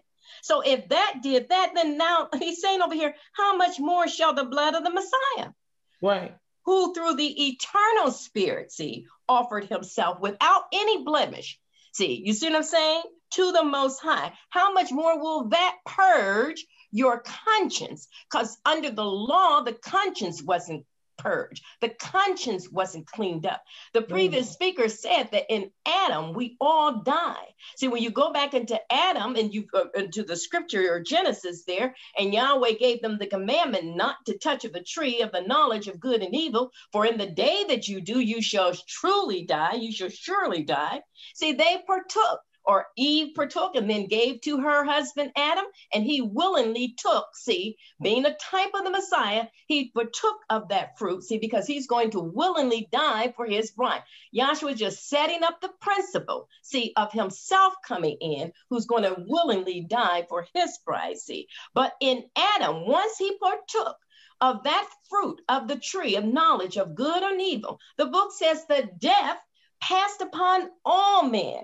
You see what I'm saying? Now we read over in the book that Adam lived to be 930 years old. So what death were you talking about? It sounds like maybe the serpent knew what he was talking about when he said you won't surely die. But when you come into this school and get the true story, the whole story, then you come to understand that he died instantaneously in his conscience. Why do we and how do we know that? Because when he told the man or placed him in the garden, he told him, he said he created the man, and he also then went into his side and created his wife Eve, or brought his wife Eve out from the side of the man, see, and he made a woman. See, you see what I'm saying? And then he told them, he says, be fruitful and multiply. He said they were in the garden, they both were, and they were naked, but they were not ashamed. See, and when Yahshua brought that out to me, it was like I was blown away. See, as many of us were. These are the pearls that, you know, oftentimes we forget, or they're become dull with us. But when he has us to rehearse them, we remember the magnificence of them. See, because they were naked and they were not ashamed. But after they partook of the fruit, it said, I just need you, I don't want to just say it in case somebody never heard it. I need you to go over there to Genesis and just pick that up where it says that they were naked and they were ashamed. If you can find both scriptures, that'll be fine. But this is just showing forth what a change took place. See, that the man, if it's not revealed to you, I'm talking about mankind, you will not see that. Does anyone have that real quickly? Yes, that's Genesis 3. I'll start 3 and 4. I'll read fast. Okay. And the serpent said unto the woman, no death will you die. For Elohim doth know that in the day ye eat thereof, then your eyes shall be opened, and ye shall be as Elohim, knowing good and evil. And when the woman saw that the tree was good for food, and that it was pleasant to the eyes, and a tree to be desired to make one wise, she took of the fruit thereof and did eat, and gave also unto her husband with her, and he did eat. And the eyes of them both were open, and they knew that they were naked. Now you see that? See, they knew that they were naked. But prior to that, they were naked and they were like babes. That's right. That's Genesis 2 and 25. Okay. Genesis 2 and 25. And they were, Genesis 2 and 24. Therefore shall a man leave his father and his mother and shall cleave unto his wife, and they shall be one flesh. And they were both naked, the man and his wife, and were not ashamed. Now you see that? Now that's before they partook of the fruit. They were not of the fruit. They were not ashamed. You see, Dr. Kinley had made mention, says they were innocent out there in the garden. They were like babes. Right. You see what I'm saying? They were walking around, and you can put little babies around each other or around whoever, and you can butt naked. And they're not ashamed. They don't have no problems with that. They're innocent. They're not looking at their flesh. But now after they partook of the fruit of the tree of knowledge of good and evil, then it says that they were naked, and they knew that they were naked. And they did what? The first reader again? Yes, and the eyes of them both were open, and they were naked. And they knew that they were naked. And they sewed fig leaves together and made themselves aprons. Now you see that? So if they sewed fig leaves together, then they were ashamed of being naked. You see what I'm saying? Right. Do you understand? A change took place, see? Because when their eyes were open, they were not walking around in the garden with their eyes closed. But when the eyes were open, it became open to the flesh. Or it became, in other words, the man, his death, or the death that took place in the garden was the death of his soul. You know what I'm saying? Or he died in his conscience. See, it's a dead soul that's passing on down. See, that death from Adam. And that's, if you got to pick that up over there in the New Testament portion, where Paul is talking about that in Adam, that the death by sin passed upon all men. I don't know where that's at. In Romans okay. 5:12.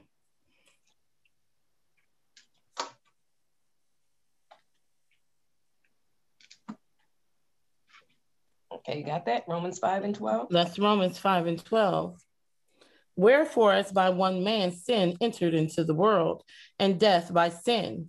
And so death passed upon all men, for that all have sinned. For until the law, sin was in the world. But sin is not imputed where there is no law. Okay. Nevertheless, death reigned from Adam to Moses, even over them that had not sinned after the similitude of Adam's transgression, who is the figure of him that was to come. Now you see that? So that death from Adam passed upon all men. So now men are dead. You see what I'm saying? Until Yahshua the Messiah. So when they're back over there, back there under the law and offering up sins and sacrifices, see, that law was just written all around there. They sewed it around their hemlines and all of that kind of stuff. But that law wasn't placed in them. That's why the Messiah knew, or Yahweh knew, when he would talk to them, as the previous speaker was saying over there in Deuteronomy, he says, but you will corrupt yourself, because he knew that the law wasn't in them. They had nothing in them to even keep that law. So the Messiah's got to come in and do what he has to do. And I just want to read you this. I want you to read the one scripture over in Hebrews chapter 10, because I said it. I just want to prove what I said, that those sacrifices back there was the remembrance of sins. If you can read 10 and 3. That's Hebrews 10 and go ahead, Dr. Bowen. Start at 1. I'm sorry. That's Hebrews 10 and 1. For the sacrificial law, having a shadow of good things to come, and not the very image of the things, can never with those sacrifices, which they offered year by year continually, make the comers thereunto perfect. For then would they not have ceased to be offered? Because that the worshipers once purged should have had no more consciousness of sins. Now you see that? See, if it were doing what they had hoped that it would, right, see, then they wouldn't have a conscience of sin if it made them perfect by offering that sacrifice. Right. But it did not. And so therefore he goes on to say what? But in those sacrifices, there is a remembrance again made of sins every year. For it is not possible that the blood of bulls and of goats should take away sins. Wherefore, when he cometh into the world, he saith, sacrifice and offerings thou didst not desire. Mine ears have thou pierced. Burnt offerings and sin offerings hast thou not required. Then I said, lo, I come. In the volume of the book, it is written of me, I delight to do thy will, O Yahweh. Okay, read. Above, when he said, sacrifice and offerings, and burnt offerings, even for sin, thou wouldest not, neither hast pleasure therein, which are offered by the law. See, the Messiah he didn't even have, Yahweh didn't have no pleasure in that. Right. Even though he had given them this strenuous law, see, he had no pleasure in it. He said he was full of it, of those sacrifices. You see that? But he had given that to them to do. He says, but then, go ahead, read.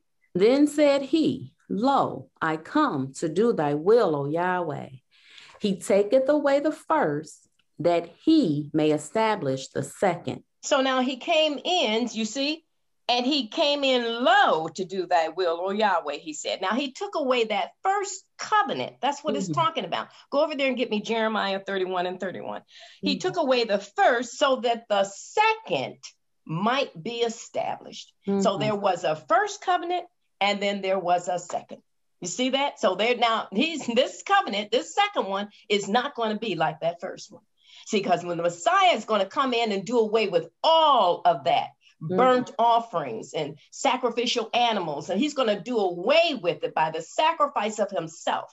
And when he does that sacrifice, that's going to be a complete atonement for the sin. See, that's going to be sufficient, see, worthy sacrifice that the Father commands. You see what I'm saying? That's why he sent his son, because nobody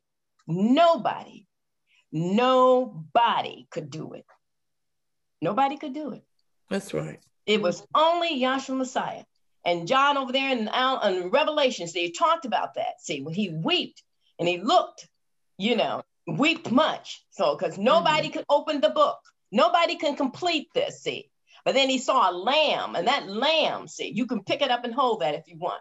But that lamb was pointing to Yahshua Messiah, the only true lamb, the only true worthy sacrifice. That's why Yahshua is making us know and understand more and more that we need a savior.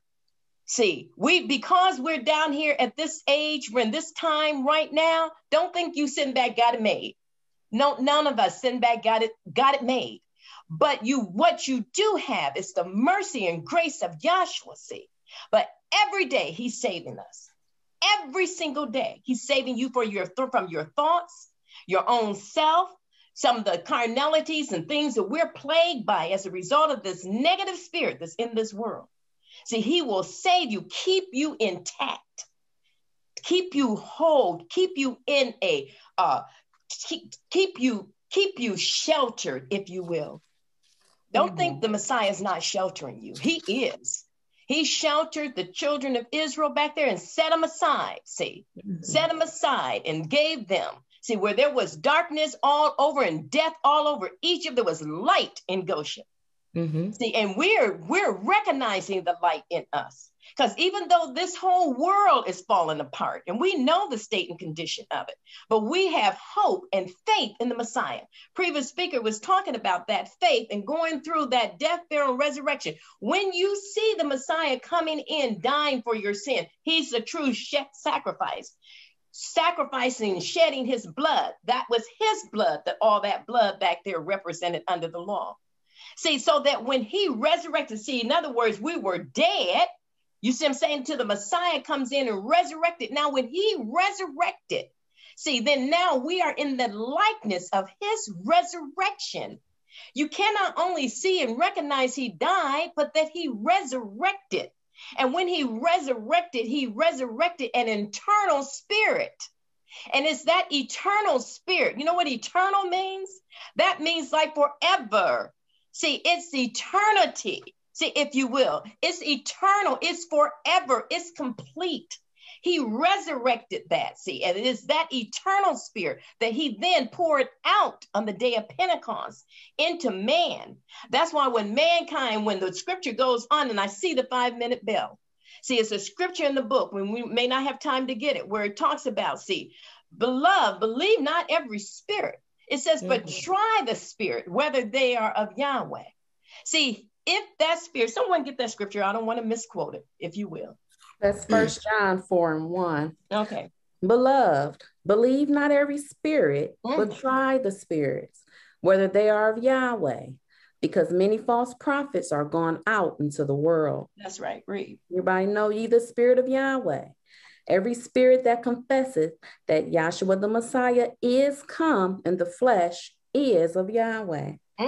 And every spirit that confesseth not that Yahshua the Messiah is come in the flesh is not of Yahweh. And this is that spirit of the anti-Messiah. Now, you know how we say it? You know, when we were in church, and so we were waiting for Yahshua, they said we're waiting for Jesus to come. See, but Paul is saying over here, every spirit that confesses that the Messiah is come in the flesh, see, is of Yahweh. So what are you talking about? Yes, he did physically come in the flesh, but he took off that flesh and he poured his spirit, the eternal spirit, out on the day of Pentecost into the heart and minds of man. Now that's into your heart and in your mind. And now you are walking around with that eternal spirit in your flesh. See, you have to understand that, because this flesh is not eternal. This flesh will be rent and this flesh will be burnt up. See, but that eternal spirit don't die. It is that spirit in you that will consume this flesh. But that eternal spirit lives on in Yahshua. I am so glad Yahshua was that sacrifice for me. See, as he goes on and he talks about before he was crucified, he said he prayed for them. Father, I pray for those that you have given me. And not only for them, but for those who will believe from their word. So when this gospel is preached and it's believed, see, and it's accepted, see, now you understand the Messiah is in you. See, that is your only hope of glory. That's and right. If he be in you, he does not leave you.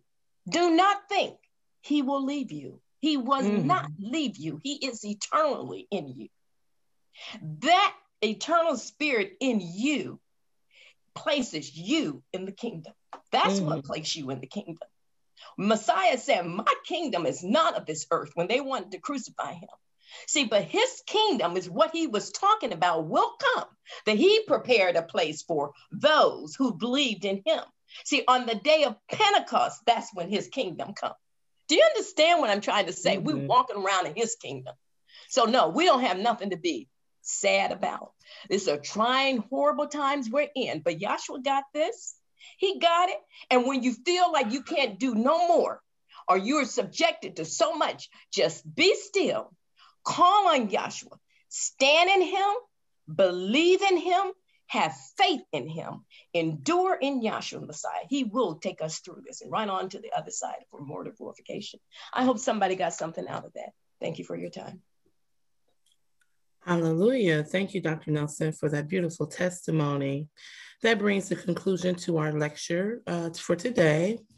I wanted to remind the class that our second series in Special Topic Sunday will be held next Sunday, which is the 2nd of May.